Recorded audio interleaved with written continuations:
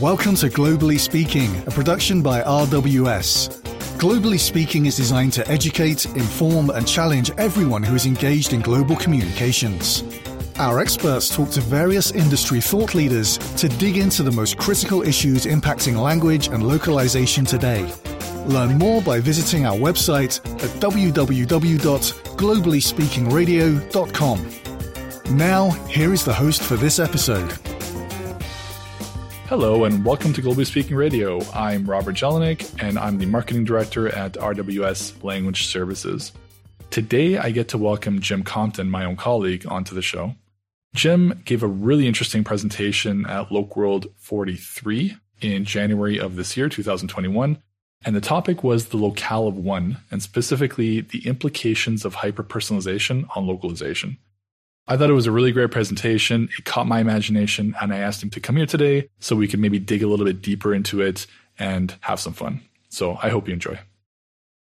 Jim, before we dive into our crazy topic today, would you take a second to introduce yourself to the audience? Thanks for inviting me on the podcast. I'm Jim Compton. I am a technology partner manager at RWS, and I'm super interested in just seeing the evolution of the language industry and how it intersects with bigger technology trends or just bigger global world trends, mega trends. Great, thanks. So it's going to get kind of crazy today. So I saw your presentation in a recent Lokeworld on this idea of hyper-personalization and the market of one or the market of all. It really captivated my imagination, and I think we could probably take this in a really fun direction today. So for those who weren't at the Lokeworld session, maybe you could give us a quick synopsis of the idea you presented.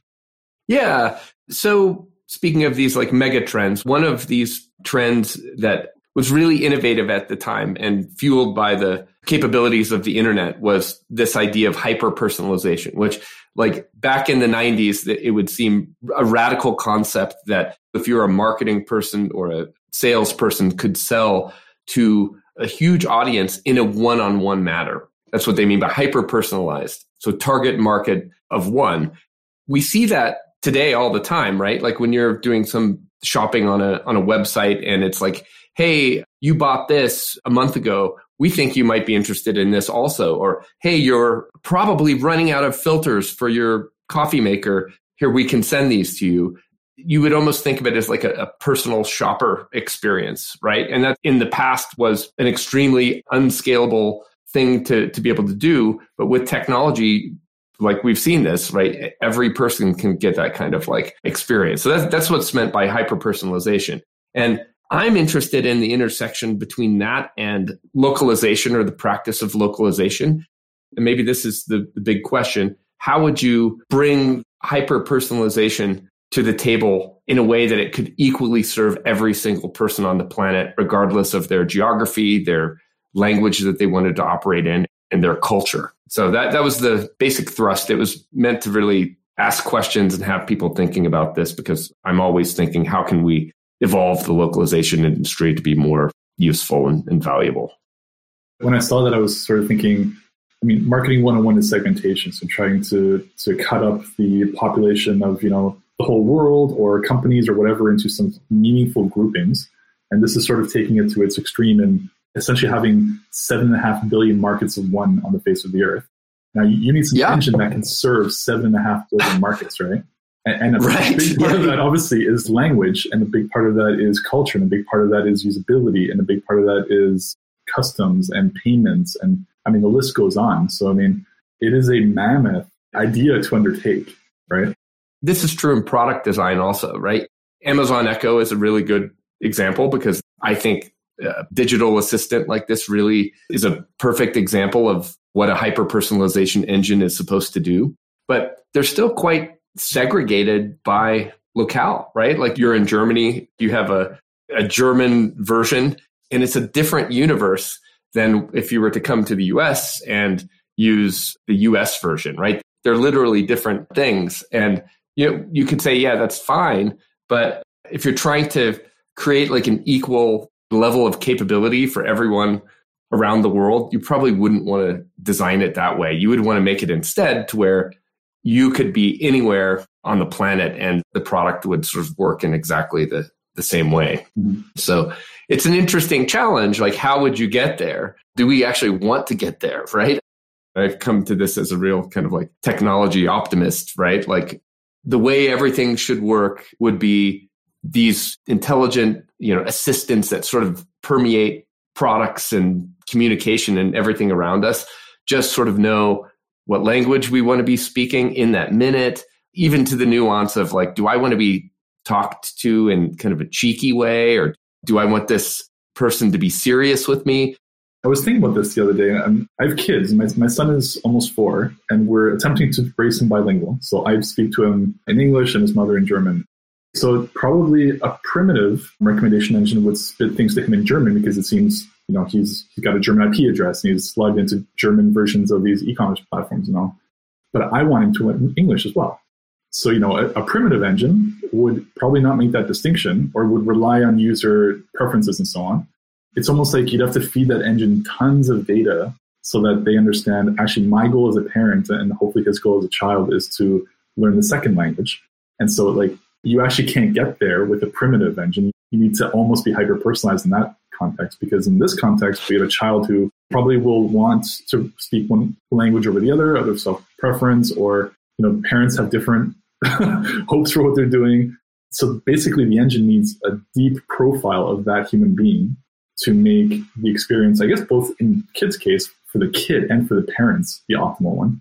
Which is the dealing with like multilingual households, I think, is in and of itself something that is a huge barrier if you take the approach of that there are such things as different locales, right? Like, I mean, you almost have to throw away the concept of the locale, or this idea of like source and target language, right? And say it's all just permutations of human language, right? With different expressions. Well, is it?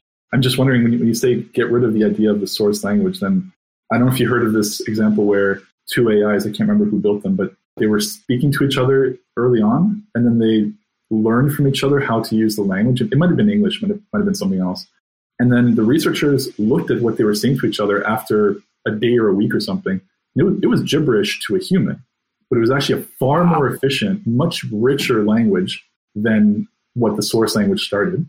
So I just wonder if you kind of, you get away from the idea that this needs to be a language that's understandable by humans. Maybe it needs to be something that can actually take a humanly understandable form in the moment of consumption. And that's the part of your presentation that really got me, because this sort of lingua franca, the true lingua franca of a recommendation engine, why does it have to be English or any language at all, actually? Maybe it's just bits and bytes or symbols or something more abstract.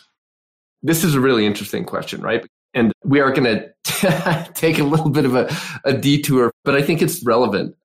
Okay, if you look at like one of the big revolutions in publishing, like electronic publishing, it was this idea of like component content management, or separating content from form, right? Mm-hmm. And that's enabled all sorts of efficient, delivery of content that you wouldn't be able to do, right? But if you think about it, some written piece of, let's say, English text, right? That's still form, right? It's not content at all. So how could you, and it's an interesting question, basically crack open the text and decouple English text from the content and the form. And you have to ask the question, what is the content? And it's kind of more like the idea or the feeling or something like that, right? Or the intention or something like that.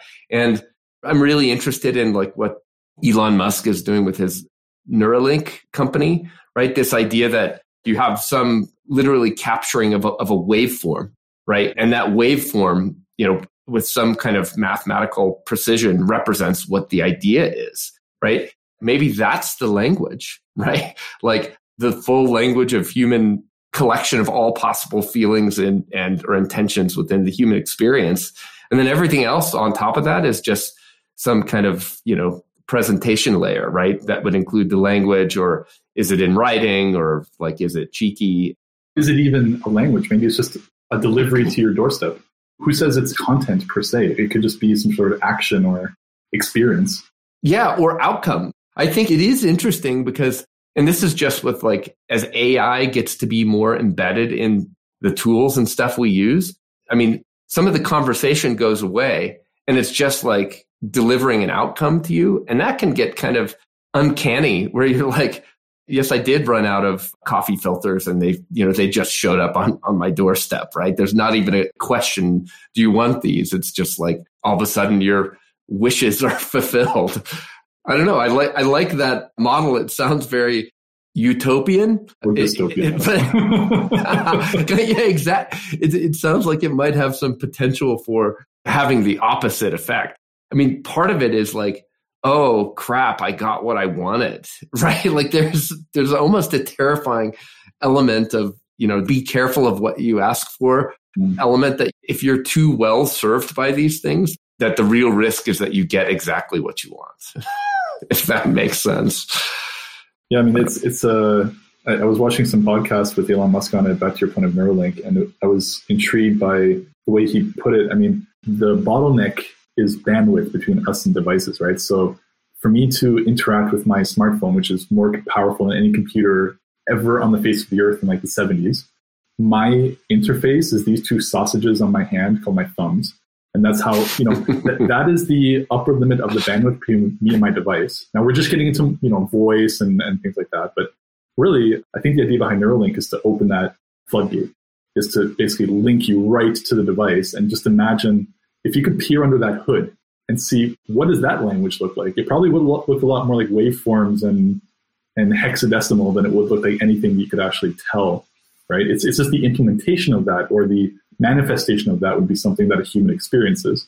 So what's so interesting about that is so much of what we can understand from AI is based on what we have words for, right? There's some kind of statistical correlation between this thing and this thing, and we have a word for what that correlation is, right? Or that concept like acceleration. And because we have a word for it, then it sort of makes sense to us. But with just pure finding these correlations, like there was a podcast that I had heard where there was this device, I think called Eureka, which was a room that you would put objects in and start modeling their physical behavior. And it would spit out basically these formulas that sort of can predict different attributes, right? If this thing's mass is this. And I don't think it was like probably pure classic physics, but it was able to punch out some famous classic physics formulas, and then all sorts of formulas that the scientists had no idea what it even meant because there was no word for the concept. So you think about that, like our world, the amount of words that we have even in all of our collective human language is like just scratching the surface about what actually is existing in reality that could be, let's say, predicted. And if you remove the need for the language, you can do things like predict things and no one knows how it's actually, the actual humans in the mix who brought the AI to the table have no idea how that prediction was even made or why it's true. It's a super interesting, potentially scary thing. It reminds me a bit of the series Westworld, where you have these kind of programmed people who have this sense of independence and then finding the script of the thing that they just read, realizing, no, they're actually programmed. It raises the idea of free will, right? Because, if these things get so good, and language independent, but certainly it's interesting with the language component, how much of the randomness of life do you still get to experience if you're constantly nudged in one direction? So, for example, I'll go back to my son's example. So maybe an e-commerce platform would find that he's more likely to buy something in German language, but I'm trying to nudge him to speak English more.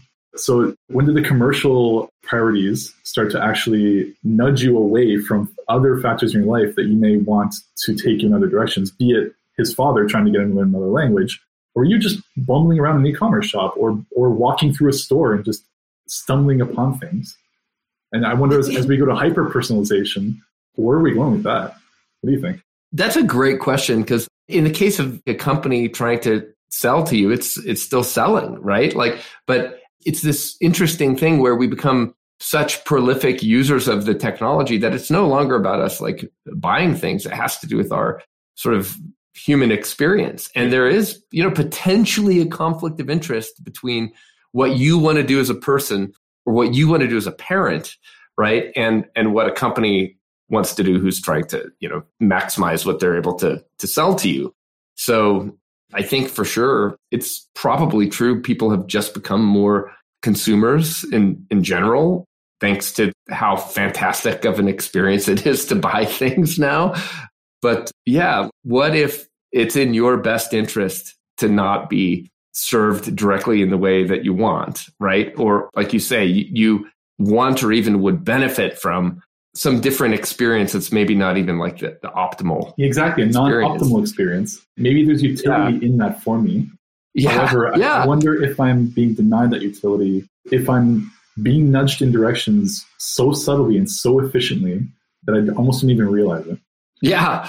It brings up this question of also identity is very much based on your experience, right? And if your experience is being reinforced and supported, right? It's in a way kind of making your identity, pulling you along some predetermined identity. And I do think that's a really important thing for people to even disrupt themselves every once in a while, right? And go do things that they wouldn't otherwise do just to be more well-rounded, right? I mean, that is one of the things.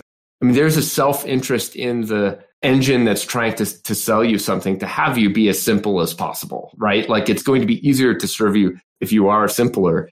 For now, I think, if you take that into its limit, I mean, technology is going to get better. They're going to have a lot more data feeding these things. And at some point, they may not even care how nuanced it needs to be to serve you well. It can serve the most sophisticated individual just as well as the most simple. The most sophisticated person that just changes their mind all the time is hard to predict. Yeah, you're probably right. I feel like the language part of this is a really interesting element of this, right? And like you say, maybe it becomes less important as it's just getting not to having a conversation with you, but trying to serve you, something like that. But there is also an element of, I think people really do now have conversations with these systems, right? I mean, very literally in the case of like your digital home assistants, it's designed to have conversations with you, to be funny. And yeah, watching that play out, like I'm sure you've seen this. I don't know if your son is old enough to be interacting with the assistants at all, but like as a parent, watching that happen is really interesting because it's actually part of the teaching of your kids how to interact with other people. Maybe I'm not sure about that, but like it's almost like education. I mean, they're learning how to interact with something. So insofar as it can recognize which person's talking to, it's already creating a profile. You know, like which slang does this kid use, or what kind of stuff does he or she like to order? You know, so I mean, early on, these profiles are being built. And, you know, this is really interesting because you were talking about, would there be more of a universal language that isn't anchored at all on any like traditional human language? It's like its own language. I feel like that's a real trend, right? I mean, certainly my kids, when they're interacting with the Echo, they're speaking to it in their own slang, right? Which is super interesting, and being very cheeky with it, incidentally, also, right? Like trying to almost like trick it, which as being a thing that's training the engine, right? Like you can see that having really a strange form at the end where you can really only interact with it most effectively if you're being, you know, sassy, if enough people are doing that kind of training. But I've also noticed that just in like, so, you know, Roblox, the game Roblox, this just went public, some massive thing. My kids play that all the time. And it has a super interesting idea of like, it's a culture that's creating its own language. Like I'm definitely seeing that. First of all, there's different sort of like linguistic servers. Like you can go on a server and it's like, you know, mostly German kids or mostly Spanish kids or Chinese kids. And what I've seen is all the kids kind of don't necessarily try to stick to something that's their language. Like at least my kids, they'll be like on the Spanish server and they're figuring out how to communicate without any like real training in one another's language, but they're using their own language in the system. So there is actually like a sort of a new internet language like arising, at least on this system. And part of it also is because the system tries to police the language quite a bit. I mean, it's a bunch of kids, so it's trying to protect, you know, but in doing that, having to bypass these sort of language filters, this just entire new language has arisen. And it's really interesting to watch. It also makes me think like all these systems being trained with like quote unquote natural human language, right? Like what are those going to look like in a few years when the language is now this kind of like hybrid language influenced by Roblox, right? Like I have no doubt, well, maybe, I don't know. It would be interesting to see if my kids use that Roblox language outside the context of Roblox as they're interacting in the business world. There's things like this later on. I mean, I wouldn't be surprised. I mean, it actually, becomes part of the language.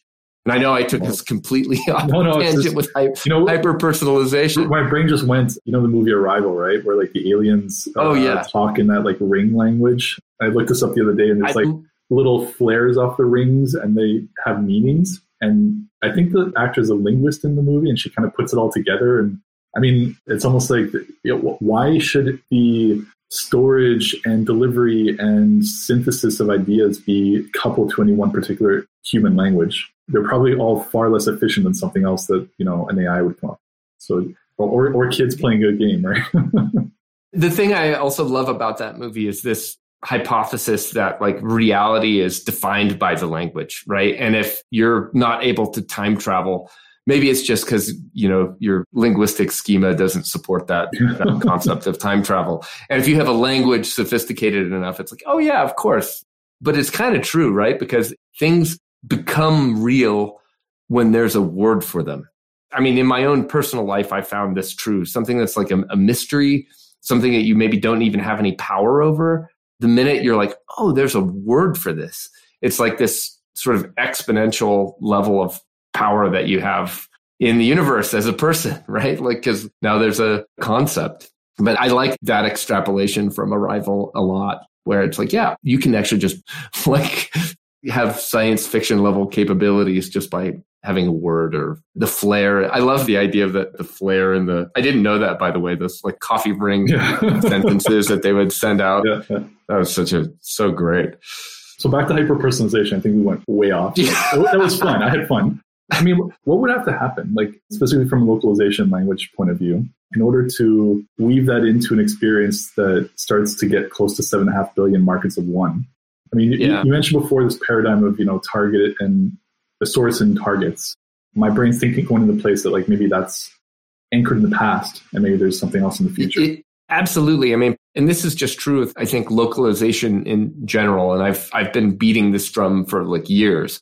It can't be an activity after you do your product design or your message design or these things. It really needs to be baked in, embedded into your product or your campaign or your business, frankly, right? And I think part of this would be, because you can see how this, and this was part of my Local World presentation, just showing some visual examples how if you're going to build a model for like some hyper-personalization engine that captures all the experiences you want to provide, captures all the attributes that might influence that experience, and all the outcomes, I guess, that you want to be able to serve with your engine.